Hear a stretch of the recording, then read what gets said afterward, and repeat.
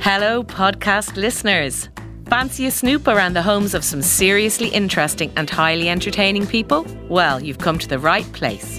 I'm Roisin Ingle, and Back to Yours is my brand new Irish Times podcast, sponsored by Green and Blacks, where I talk to guests about the houses they've lived in and find out what home means to them. I'll ask about their favourite rooms, their most embarrassing knickknacks, and discover whether they are more Mr. Messy or Marie Kondo. I'll be delving into their drawers and getting the answers to such burning questions as, can a home ever have too many lamps? In the first series, I'll be sharing a sofa with brilliant people, including Amy Huberman and Dolly Algerton. I had a friend come here for a party and he said he went to the bathroom in the kitchen and he said, I can see why you've only Instagrammed the bedroom, the living room.